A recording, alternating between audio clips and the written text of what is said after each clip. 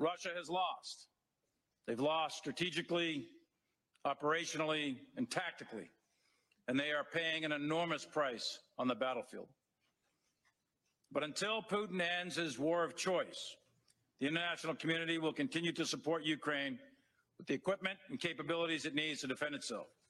Through this group, we are collectively supporting Ukraine's ability to defend its territory, protect its citizens, and liberate their occupied areas. Welcome to Liberty Lockdown. Please scan your barcode. Your liberty ain't gone, but yeah, it's on hold. Where did it come from and where did it go? Good news.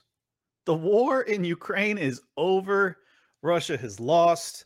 We have nothing more to worry about, according to General Mark Milley, arguably a communist. I absolutely despise this dude. Despise. He is so clearly owned by the CCP. And I don't say that lightly. You guys know I don't call people feds unless I'm really think it. And that's like 2 people I've ever said it about. And I don't call people owned by the CCP. That dude is owned by the CCP. That's my honest opinion. Or he's just in alignment with them ideologically. So it's there's no real difference there. Welcome to Liberty Lockdown. This is Clint Russell. Thank you guys for tuning in once again. Quickly becoming one of the more banned people on the internet. Why? I don't know. I'm all about that peace and love and prosperity, but that's not allowed anymore. Welcome to 1984. George Orwell didn't dream big enough. So yeah, the war is over, according to Mark Milley. And yet, we must continue to support them indefinitely, because wars that have already been lost continue forever, apparently. What an utter joke. I'm sorry. If you listen to anybody else that isn't just a talking head on TV and not in the Biden administration, there is plenty of reason to believe that Ukraine is not only not victorious, but also arguably losing terribly. So I don't have a hard opinion on this. I'll just tell you my personal assessment after listening to a bunch of different people from a bunch of different arenas. I don't think they're doing so well.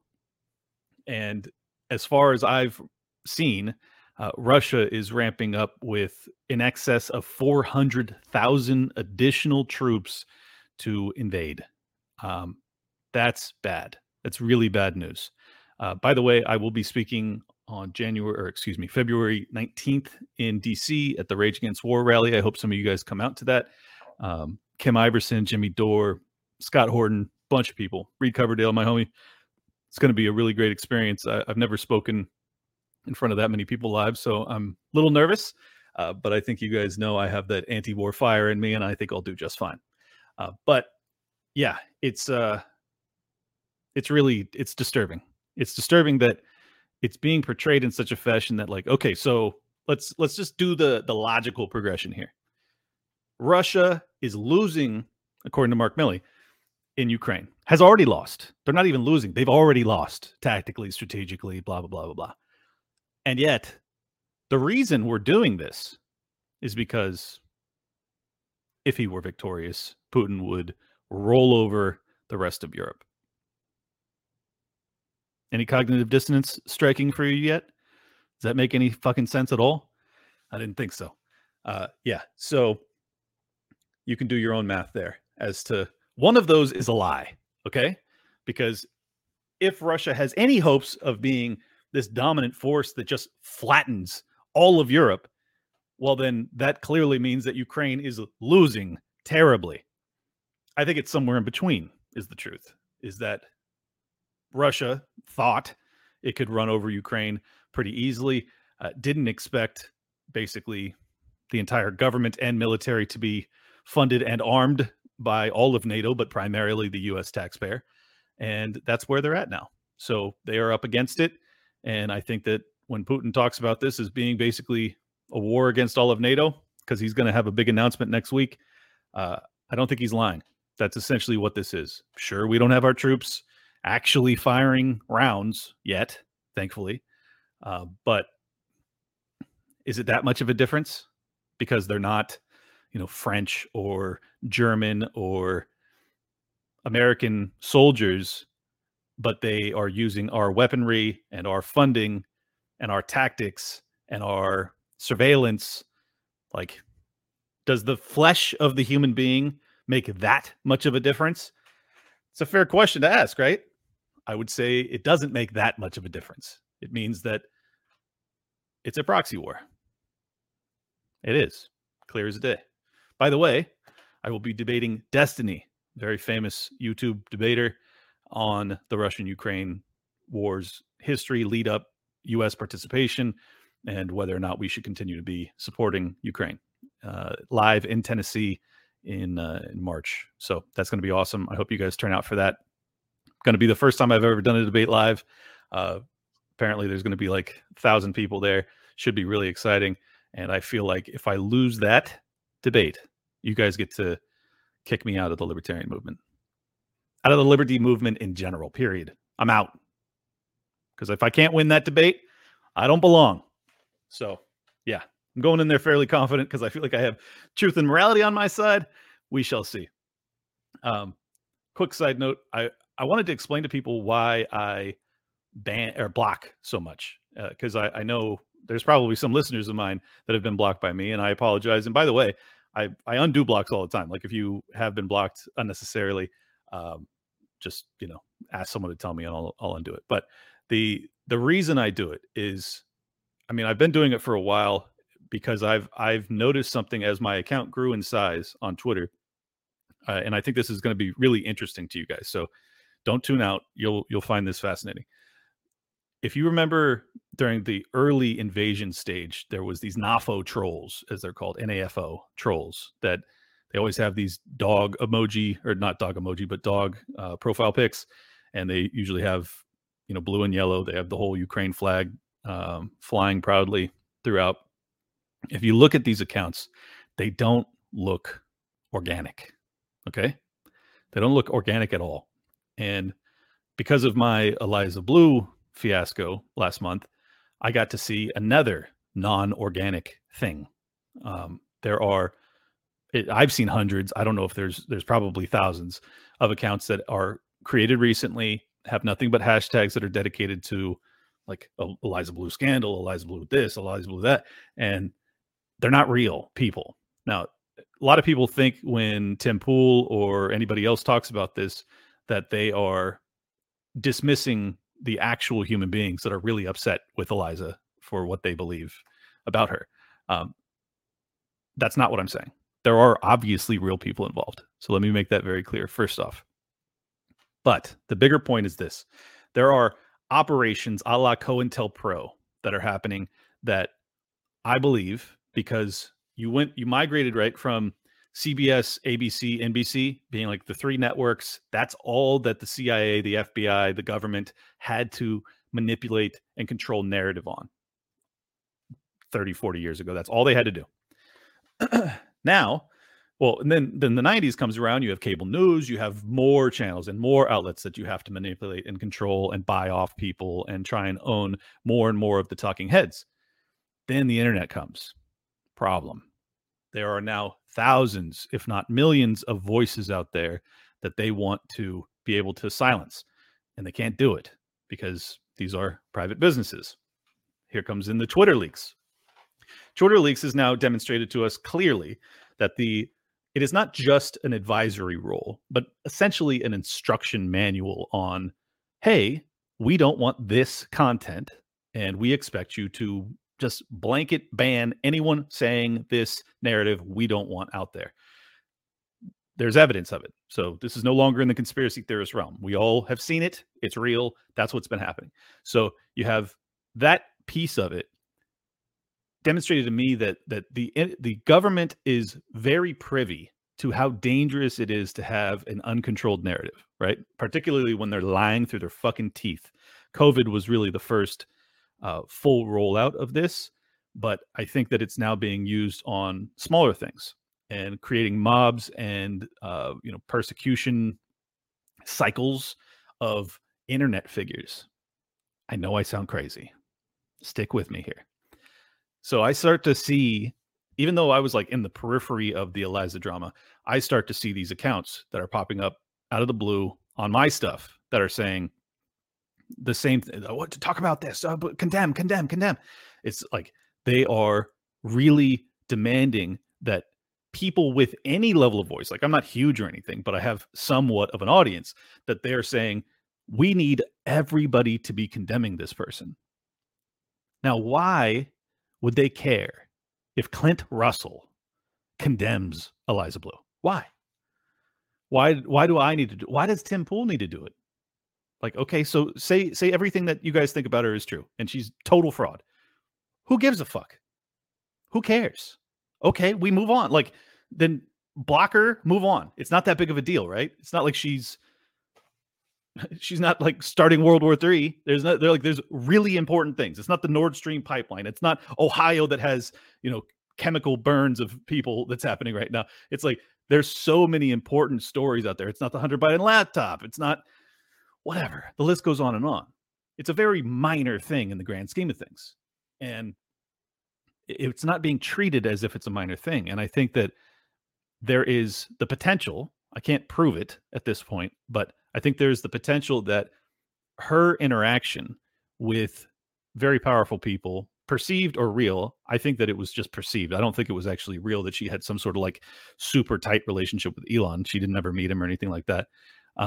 But I do believe that they perceived anybody that's elevating and growing a reach, that's talking about stuff they don't want to be talked about, they're going to destroy them. Makes sense, right? That's COINTELPRO. That's what they did back in the day. This is the modern iteration of it.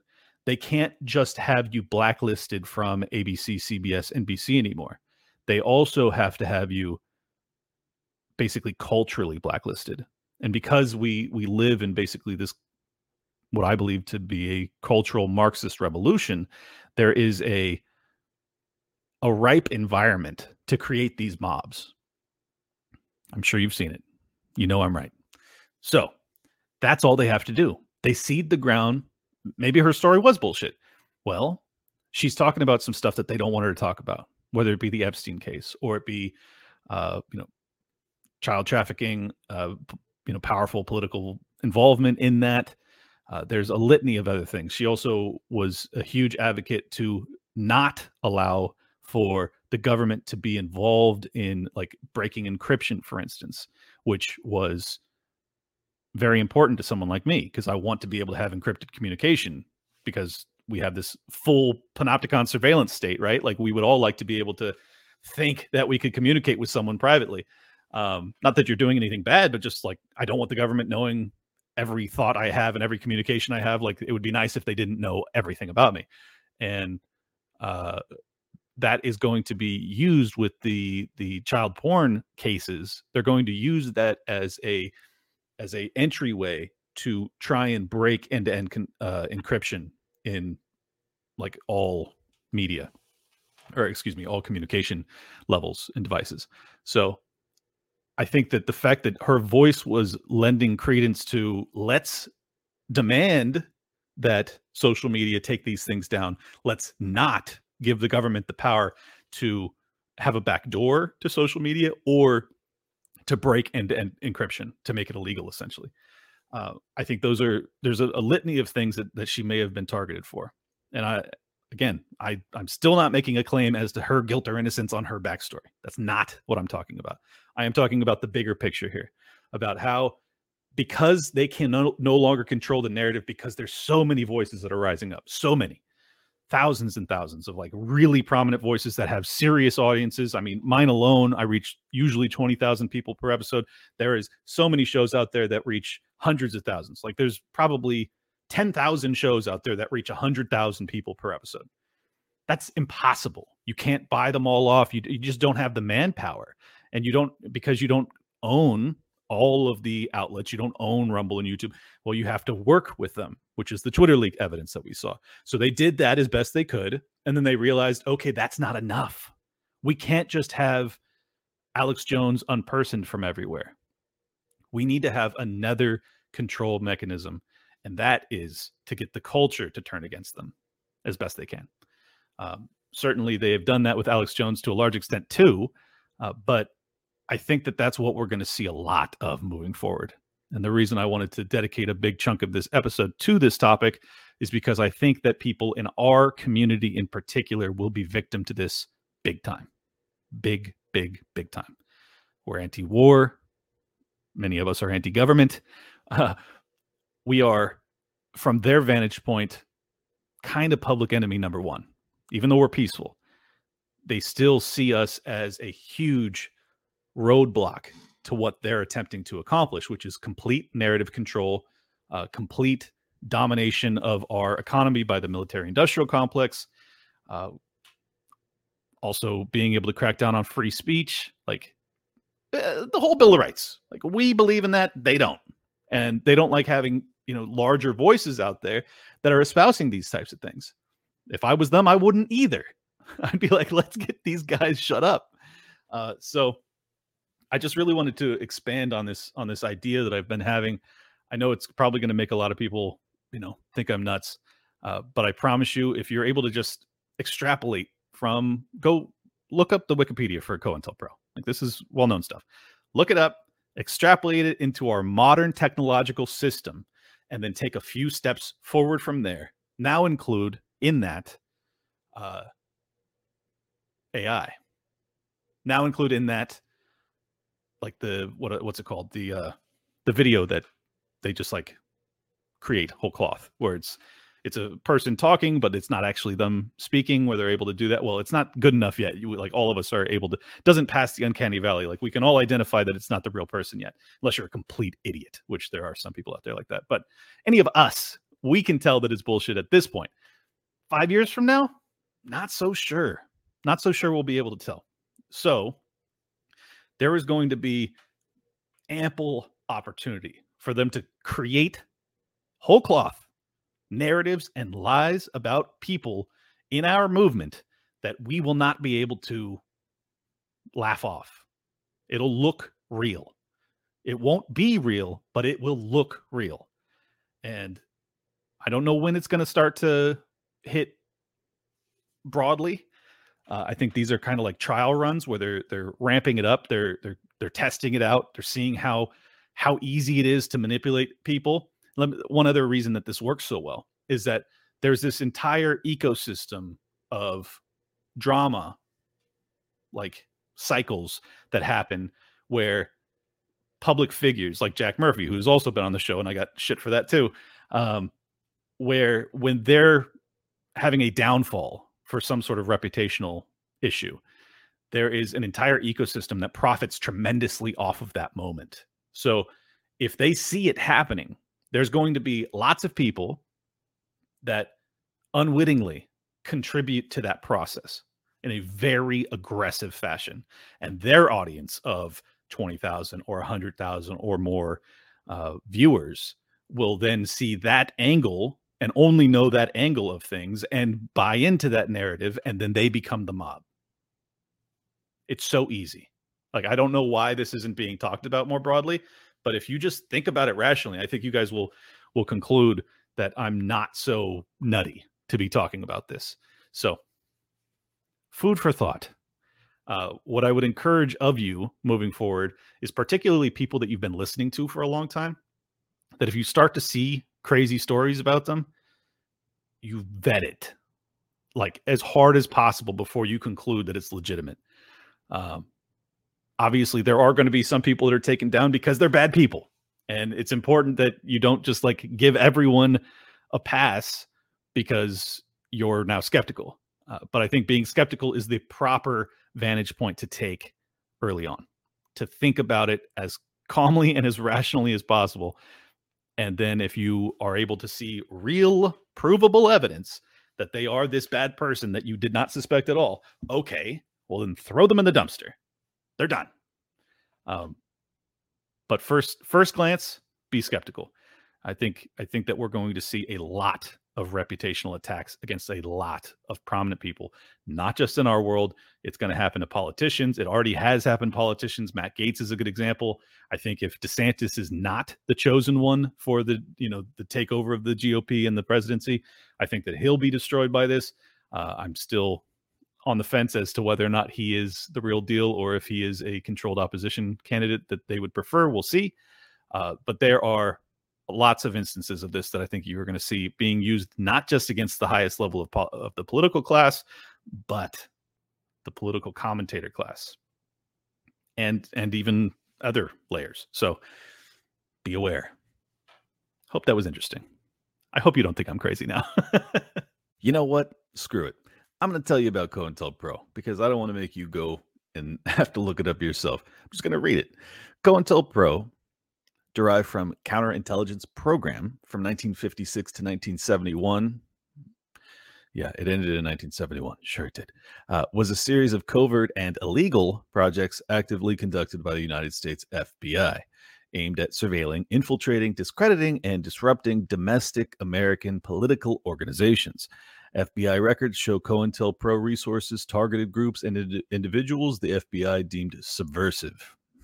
Sounds like someone I know, including feminist organizations, the Communist Party USA, anti-Vietnam War organizers, activists of the civil rights and Black Power movements. For examples, Martin Luther King Jr., the Nation of Islam, and the Black Panther Party, environmentalists and animal rights organizations, the American Indian Movement, Chicano and Mexican American groups like the Brown Berets and the United Farm Workers, independence movements, including Puerto Rican independence groups such as the Young Lords and the Puerto Rican Socialist Party, a variety of organizations that were part of the broader New Left, and white supremacist groups such as the Ku Klux Klan, and the far-right group, National States' Rights Party. In 1971 in San Diego, the FBI financed, armed, and controlled an extreme right-wing group of former members of the Minutemen, anti-communist paramilitary organization, transforming it into a group called the Secret Army Organization that targeted groups, activists, and leaders involved in the anti-war movement, using both intimidation and violent acts. The FBI has used covert operations against domestic political groups since its inception. However, covert operations under the official COINTELPRO label took place between 1956 and 71. Many of the tactics used in COINTELPRO are alleged to have seen continued use, including discrediting targets through psychological warfare, PSYOPs, smearing individuals and groups using forged documents, and by planting false reports in the media, harassment, wrongful imprisonment, illegal violence, and assassination. According to a Senate report, the FBI's motivation was protecting national security, preventing violence, and maintaining the existing social and political order. Tell me that doesn't ring a bell to you. Tell me. Clint, you're crazy. Sure, they did it for 20 years. They stopped, though. No, they didn't. I'm telling you, I have spotted, just through my own weird paranoia, I have spotted the seeds of what I believe to be the next iteration of COINTELPRO. Now, it doesn't have a name yet. I'd say COINTELPRO 2.0 has a nice ring to it. Yeah. And what you'll notice in that group is that they didn't list libertarians. Now, libertarians didn't really exist, seeing as COINTELPRO ended in 71. So, man, we're kind of the next ones. And what's interesting about this is that I feel like my particular group of libertarians are the ones that have not been subverted themselves. You know, they're the ones that are still anti-war and still believe in gun rights and free speech and the right to protest and whatever else. We are kind of, in many ways, the ultimate enemy to these people from their perspective. So I think it's fair to ask the question. Now, I can't necessarily prove it. We probably won't know for a very long time unless there's some sort of whistleblower that leaks the documents, or there's some sort of investigation. Perhaps this new commission that Massey is chairing will uncover some of this. TBD. We shall see. But I think it's important that people are privy to what I'm talking about, and at least have their eyes open to the possibility that I might be right. I have not heard a single person talk about this. Yes, sure, some people think about there being like active FBI agent infiltrators that exist within the Libertarian Party or the socialist movements or whatever else. I'm sure that exists and happens too. This is a much bigger thing, and it's going to be much harder to spot because it's going to be utilizing, in my opinion, bot networks on social media. So keep that in mind. And the other reason that I say that it's important to note that, you know, we haven't given up on all of these fights that are truly, you know, in opposition to the state's interests in terms of maintaining narrative control. Many of these organizations listed here have been subverted. They no longer are really eye on the prize because, in my opinion, they have used the identitarian politics and intersectionality, yada, yada, yada, to basically make these people defanged. They no longer are capable of identifying who is ultimately a very significant threat to them, which unfortunately appears to be our current FBI, the current iteration of the FBI. And when you add in the fact that the latest update, as I've mentioned many times, Biden's first day in office, he instructed DHS to begin targeting domestic terrorism as opposed to foreign terrorists. And who did they list in that? You bet your ass. Libertarians made the list. Brennan even brought it up on TV, former head of the CIA. So, yeah, I don't think I'm crazy on this one. I really don't. I'll let you decide. What do you think? Let me know in the comments down below. Have I lost my mind? You tell me. Just as if you have a unqualified pilot, your life may end in disaster. Well, you need to take your life off of autopilot because you will guarantee yourself disappointment. And the way you change that is to take care and take over and take charge over something that really matters in your life, and that is your healthcare decisions. We all know that the system isn't working, but thanks to Crowd Health, we can do something about it. Crowd Health puts your healthcare back in your hands, cuts out the middlemen, saves money, and funds your healthcare costs without relying on big government or big insurance companies. What a novel concept, huh? Stop relying on big government or the big insurance companies, which are so deeply in bed with the government. It's ridiculous. Let's be honest, it's all broken, but there is a better way. Crowd Health has a better way to fund your healthcare costs. You can see any doctors you want, no deductibles, exclusions, or copays. You only pay the first $500 of any healthcare event. The Crowd Health community takes care of the rest. No exclusive doctor networks, no huge premiums or high deductibles, and no surprises. Gotta love it. So, take charge of your healthcare today with Crowd Health, and for a limited time, join for just $99 per month for your first 6 months when you use promo code LOCKDOWN at joincrowdhealth.com. That's joincrowdhealth.com, promo code LOCKDOWN. Crowd Health is not health insurance. It's a totally different way of paying for healthcare. Terms and conditions may apply. Now let's get into some shit that'll definitely make you think I'm crazy. We got RFK Jr. on my great friend, the Kim Iverson Show. Let's check it out. There were 138 companies that were involved in manufacturing and distributing the vaccine. They're all military contractors. The Pentagon and the National Security Agency ran the entire pandemic response. Pfizer and Moderna don't really own those vaccines. You know, they slapped their labels on them, but it was a Pentagon project. Look, I haven't dug deep enough to prove that out at this point, but let me tell you, from what I have read, and I listened to the audiobook of RFK, the most recent one, and yeah, there's a hell of a lot of evidence to say that that's likely what occurred here. That doesn't mean necessarily that the virus was created for this purpose and they did all that. Like, it can all just be potentially, I don't think so, but potentially, natural responses to a pandemic, and they decide, okay, well, what's the institution we trust the most to deal with all this? Oh, of course, it's the military or the military industrial complex. Plus, it gets our donors paid. Sure, it could all be that, or it could be a lot more nefarious. And I lean that direction, just being honest with you. I don't want to make any firm claims at this point because I'm not sure, but man, it looks bad. It looks bad. I'm going to keep covering that since I'm not on YouTube and I can actually talk about this now. So I'll reserve judgment a little bit, and I have a guest that I've reached out to that would be able to really shed light on this. So stay tuned. We'll see if that can happen. This came out a week ago, but it was so profound, I had to play it for you. I know from my Twitter feed that many of you have wondered why I have been off the air for a little while. On December 30th, I woke up with severe pains both in my chest and in my left shoulder, and it was like a tightening in my chest when I took deep breaths. I was diagnosed with pericarditis, inflammation of the lining of my heart, brought on by a virus, a literal common cold.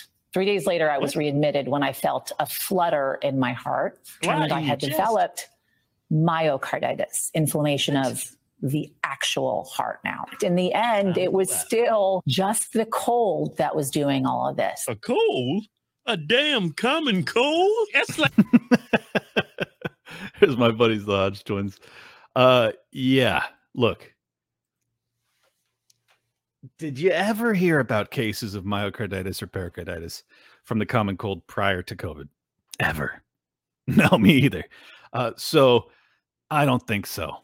I think that it's just proven that there are cases of myocarditis that come from a side effect of the vaccines. It's not common. I'm not saying it's common, but it does happen. And for her to buy and sell to her huge audience on NBC News that this is just a common cold, a consequence of a common cold, man, it's bad. It's bad. Like, could it be? Sure, maybe. But for her to say definitively in any way is just such a disservice to her audience, and a not surprising one. I mean, we all know, we've all seen the sponsors, sponsored by Pfizer. Like, all of these news organizations, that's where they get their bread and butter. So it's just disturbing. It's just disturbing that there's such a disconnect from the news casting arena and the truth. There's such a disconnect. I mean, even if you don't want to come to a firm conclusion, it's just wild to me that she almost died. Like, she's going to have lingering issues because of her heart for God knows how long. And like, even just for her own sake, you're not more inquisitive. Like, you don't want to know. You're just going to take it at face value. Like, no, not a chance. I think that's wild. And I think it's really sad that, like, I care about my audience. I do. And I don't know if, like, these people have that in them to feel that. Like, if it's just been drained out of them by so many years of sticking to the script and sticking to the narrative that they're force-fed. But I have to believe somewhere in them is still a soul and a moral compass to some extent. Like, when does your moral compass get so out of alignment that you feel compelled to break free and to say, look, folks, I had, for the first time in my life as a young, healthy woman, or 40 or whatever age she is, a heart issue, like a really serious one. And I was out for weeks and I almost died. And the only thing I can think of is that, yeah, I got the vaccines and I got the boosters, and I'm thinking to myself, look, I know it's rare, but I probably am one of the people that had the side effect. And I don't want to panic you guys, but I would encourage you maybe to go talk to your doctors if you've also been vaccinated and you're feeling any sort of shortness of breath. Like, she could save lives. Like, she could save lives of people in her audience. And instead, I had a common cold and a heart attack because of it. Come the fuck on, man. It's just crazy. It's crazy to watch. So, I don't know. That's all I got to say about that. Let me say it to my audience. Look, if you're having shortness of breath, if you're having chest pains for the first time in your life, it might just be anxiety. That's possible, because I've had that too. But if you got the jab, maybe take it a little bit more seriously and get yourself checked out. Just make sure that you're okay. Like, I don't want any of you guys to die because of this bullshit.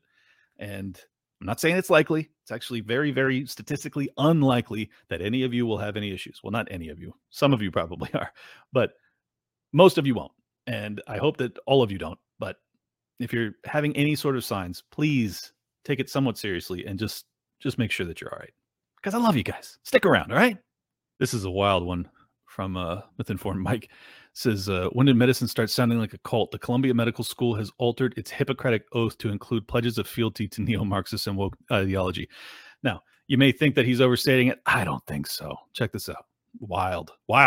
We enter the profession of medicine with appreciation for the opportunity to build on the scientific and humanistic achievements of the past.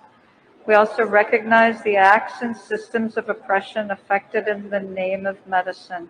We also recognize the systems of oppression in the name of medicine. What does that sound like to you? Structural racism, yada, yada, yada. We take this oath of service to begin building a future grounded in truth, restoration, and equity. Restoration and equity.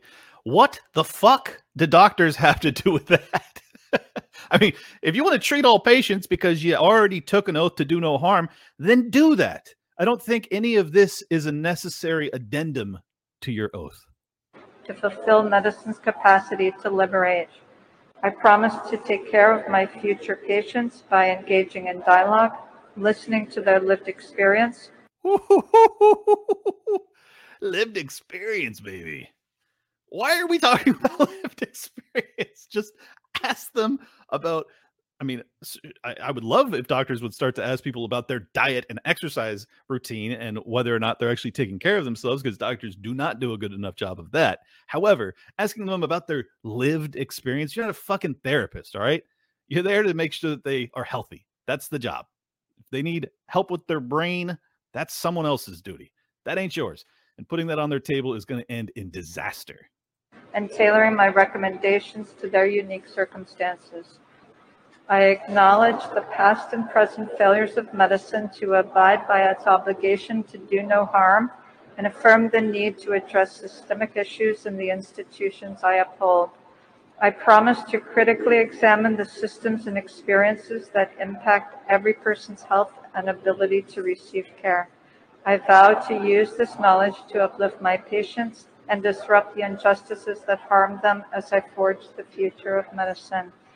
I promise to self-reflect diligently, to confront unconscious prejudices, and to develop the skills, knowledge, and character necessary to engender an inclusive, equitable field of medicine. Anytime you hear them talking about equitable, just know that you are dealing with someone. I'm not saying that they're overt Marxists, but they have deeply imbibed of that elixir. Let us bow our heads in recognition of the gravity of this oath. We swear to faithfully engage with these ideals and obligations for the ongoing betterment of medicine and humanity. It's like a fucking Mad Libs for commies. That's what that was. So yeah, I just want you guys to be aware. This is the type of shit we're going to be dealing with in a lot of industries you do not expect. And you already had a fealty test when it came to the COVID response and like whether or not doctors would, for instance, refuse to prescribe hydroxychloroquine or whatever, ivermectin. Yeah. They already put them through the ringer. They already threatened licensure. This is going to be coming for every professional class that has any sort of governmental licensing. You may think I'm overstating it. I promise you I'm not. It has already made its way. Its nose is under the tent, as they say. It's coming. It's largely already here, but it is going to get so much worse. And I don't think people are at all prepared for it.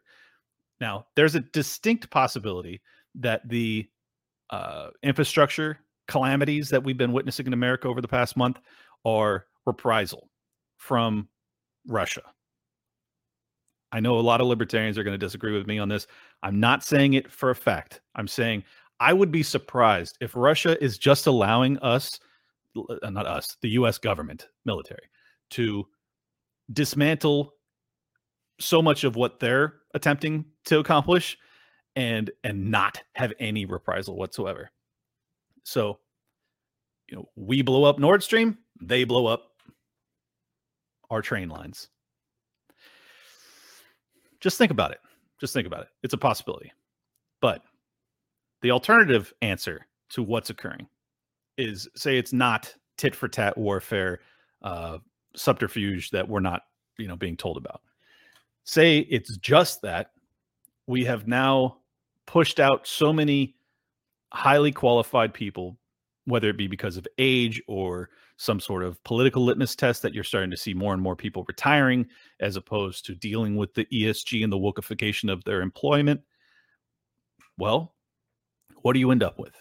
You end up with a bunch of college graduates that don't know a goddamn thing about how a goddamn thing works. And I think that we're going to see a lot of that. And if you saw, there was an interview recently with Tucker Carlson where it was off the record, like they didn't put a name to it, but I've talked to pilots and I know that this sounded true to me. I think it was a United pilot saying that there are so many candidates, like they can't get enough pilots, right? So all the people that they're hiring, like they're hiring people all the way down to just high school level education. They're putting them directly into the pilot training program, and these fucking people can't do the job. Extrapolate that, which already is existential, right? Like we all have to fly from time to time. Like you have a pilot that can't do their job because they're being hired based off of equity or whatever. Well, that's dangerous. That's not just dangerous to the people on the plane. It's dangerous to the people on the ground too, mind you, because planes, when they crash, they hit something. So even if you're not on a plane, still concerning that you have a bunch of fucking idiots that are flying planes. Not to say that people that are diverse can't be great pilots. There's plenty that are. But if you're just hiring for diversity as opposed to actual ability, merit, well, you're going to have people that die as a result. And if you do that in industries like medicine, which they already are, you're going to have a lot of people die. Now extrapolate that to judges and lawyers. Now you have innocent people behind bars. Of course, we already do. Just, it's going to get worse. What else? Cops. You got cops that are being hired based off of diversity as opposed to, merit and their ability to do the job peacefully, hopefully. Well, you end up with more innocent people being beat down and arrested for nothing and thrown in prison. This problem is very, very big. And it's going to be portrayed as like, white racist people that are concerned about this. That is not my concern here. If there's a person who's not white and straight and male who does the job better than the white straight male, that's who I want to have that job. I want the best person for the job, regardless of any bullshit skin level qualifications. That's not what they're focused on, because when it comes to equity, what they really mean is that anyone who historically, based off of any of those categories, has been oppressed for any period of time, even if it's hundreds of years ago, well, their ancestors now need a leg up. And the person who hasn't been oppressed historically based off of skin color, as opposed to just being, poor and being oppressed because you've been poor and your family for generations has been poor, no one gives a fuck about you if you're a straight white guy. Sorry. Bummer for you. But all these other people, they get a leg up, and you, dear poor Appalachian friend, you get shat upon. And that ain't cool, because I don't believe in any of that, because I'm an individualist and I believe in meritocracy. These people don't, and we're all going to pay a price because of it. So any way you can push back against this, you need to.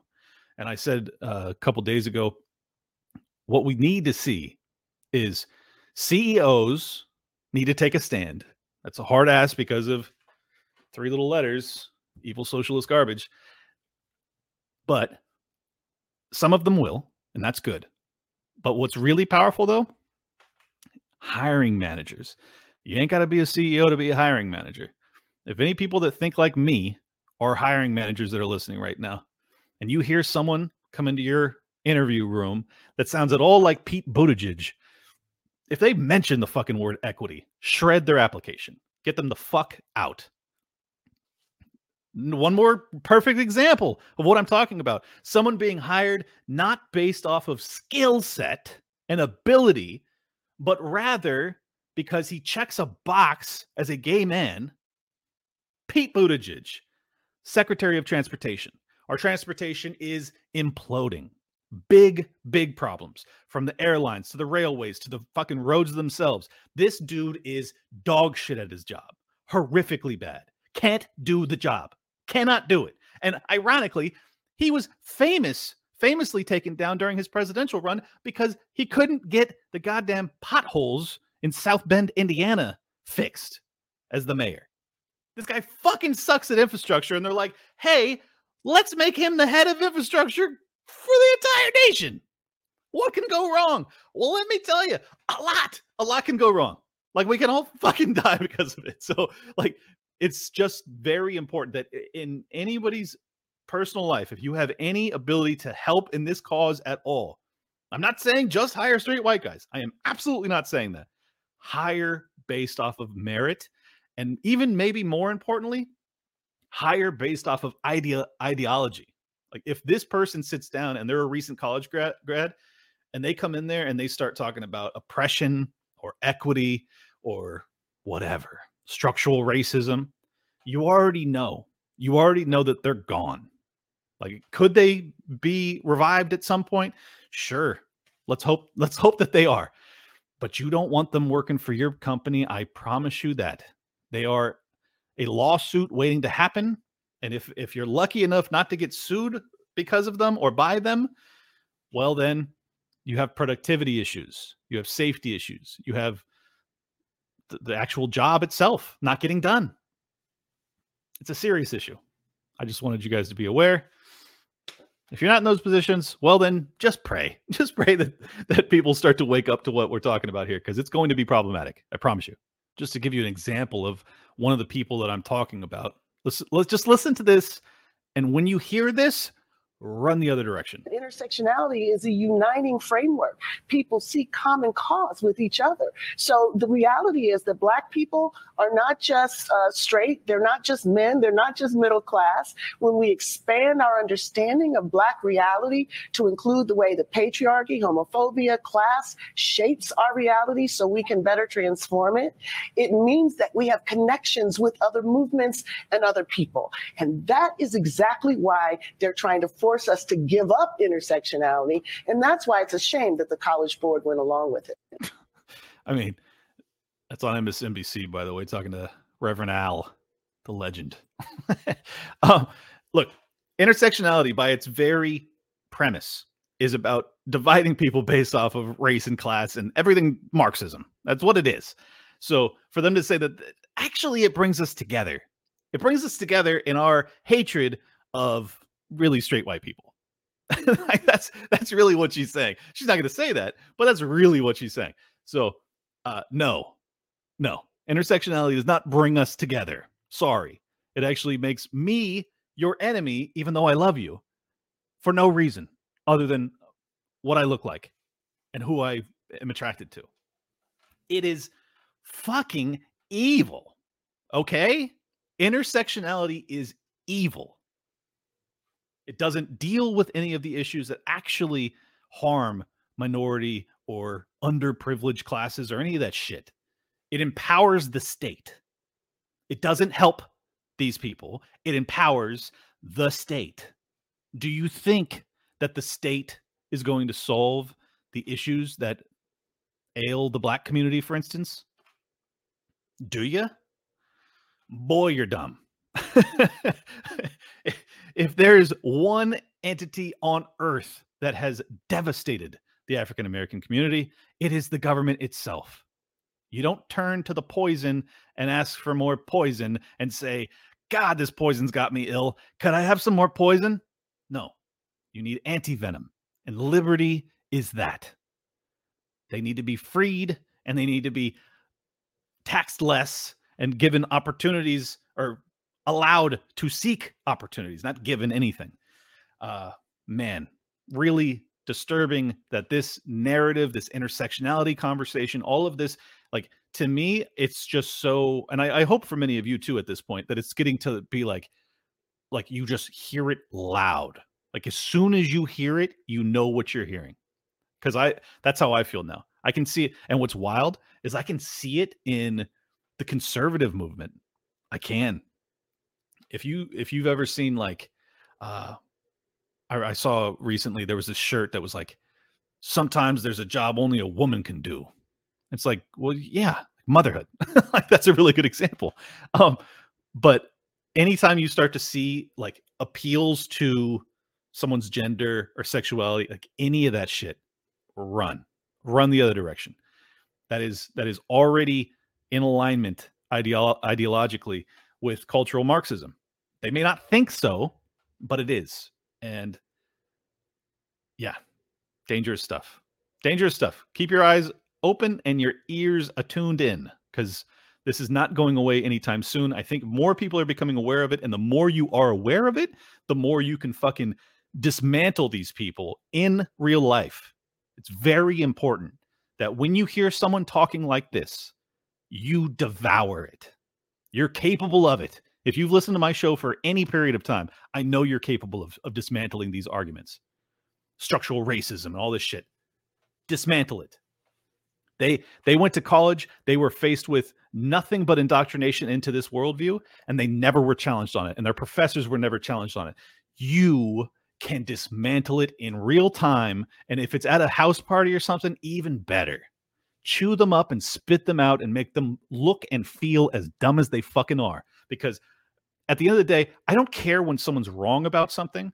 That's not so concerning to me. What disturbs me is when someone is a true believer in something that is toxic to civilization. And intersectionality is. ESG is. Anyone espouses either of those things in my presence, they're going to hear from me. And I hope they'll hear from you too.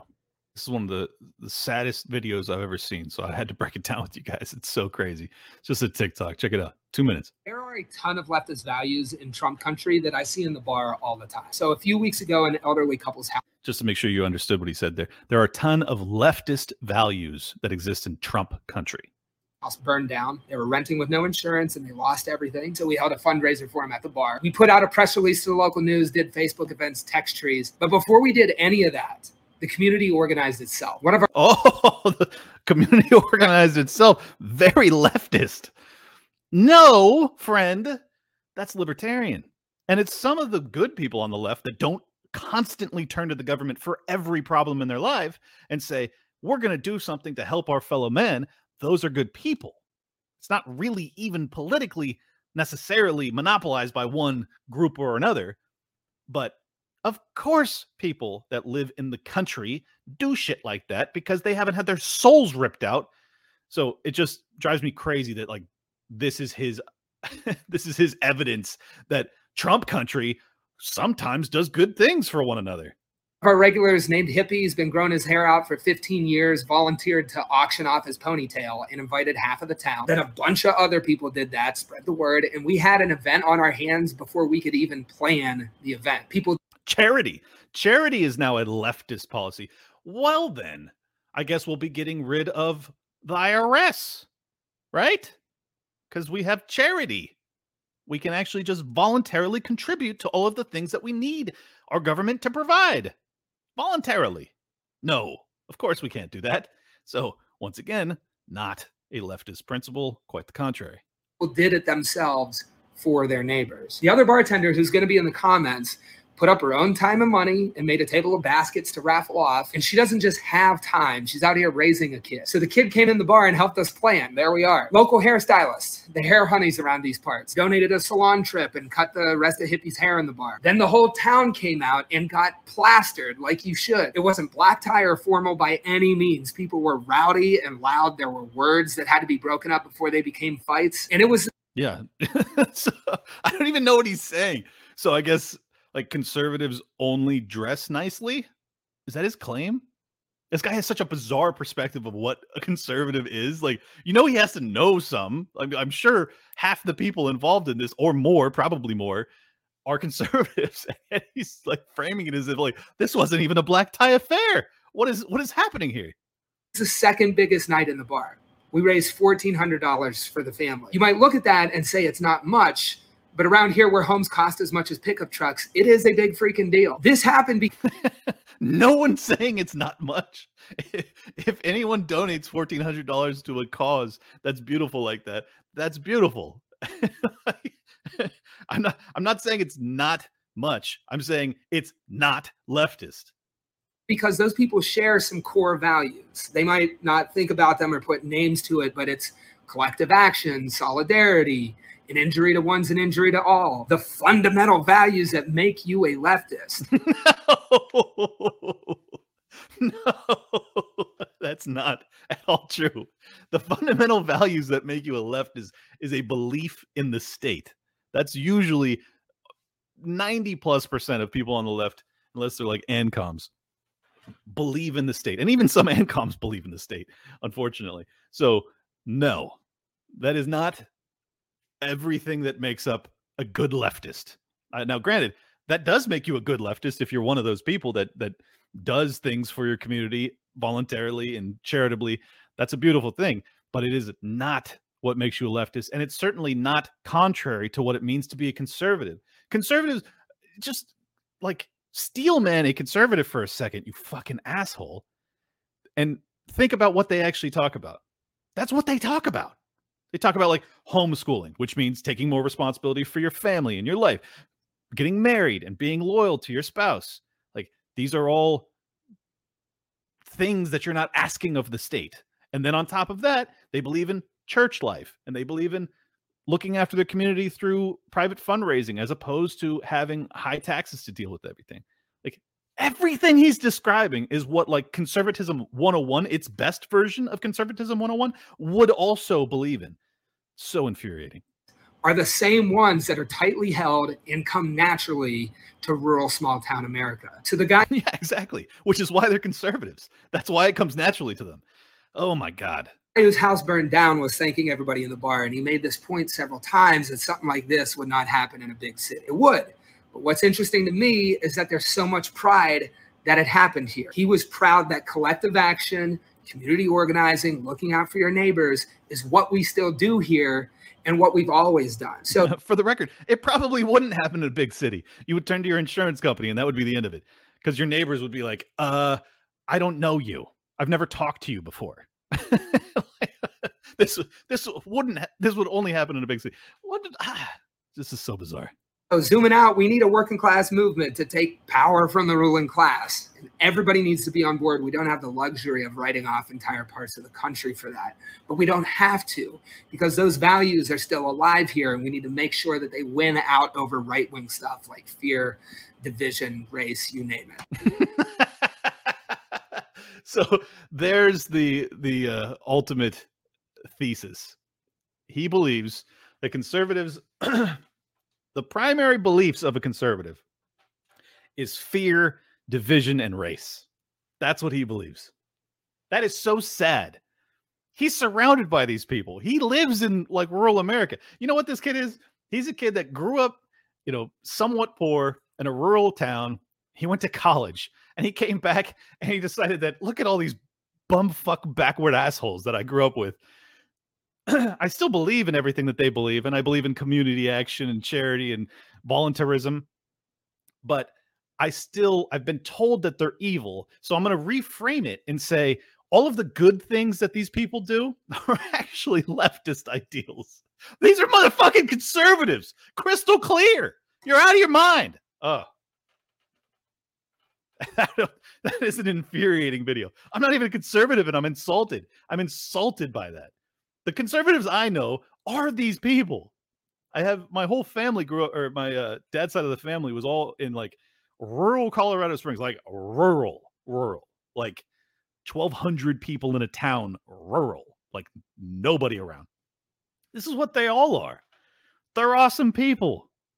They all believe in God and guns and looking out for their neighbors, and that's about it. That's what they're about. This is why I don't hate conservatives. This is why I hate it when conservatives are framed as being these, racist inbreds that I don't even know what's his fucking belief here. He believes that. So I guess they want state segregation. Do you hear any conservatives talk like that these days? Like any? I don't. I mean, they may want like a separate bathroom for men and women. I guess that's segregation these days in our new insane world. Holy shit. This is crazy. Yeah. Look, I hope that kid figures it out one day. I hope he figures it out that like these aren't leftist beliefs that these backwards hicks are participating in. These are actually leftist alleged beliefs that the right wing lives out in their day-to-day lives. That's actually what it is, man. And the things that most of your leftist friends that you met at college espouse is rhetoric for the internet and nothing more. They won't do anything to help anybody else because that's not what they do. They are there to virtue signal and shame and shit on others, most, not all. And that's about it. That's what the vast majority of people on the left these days are about. Not always, hasn't always been that way. And I hope we get back to where the good members of the left become the primary members of the left, like the majority, I mean, and they actually, do collective action to end wars, for instance. What an idea. Yeah, we need you guys. So I'm not trying to shit on the good leftists that listen to me. I'm sure there's not a ton of you, but I think that there are some that are really good. So if you're one of them, don't take this personally. You know who I'm talking about. You know exactly what I'm talking about. It's the people that will, post on Facebook all day long about how evil the right is and how, it's all about collective action. But then when your car breaks down and you're out of money and you ask them, they go, I don't have a job, dude. You think I'm going to give you anything? You actually have to have assets to be able to help people. And unfortunately, recent college indoctrinated grads don't have much to give around. So even if they wanted to, which I don't think they do, but even if they had it, I don't think they'd give it to you. I don't. All right.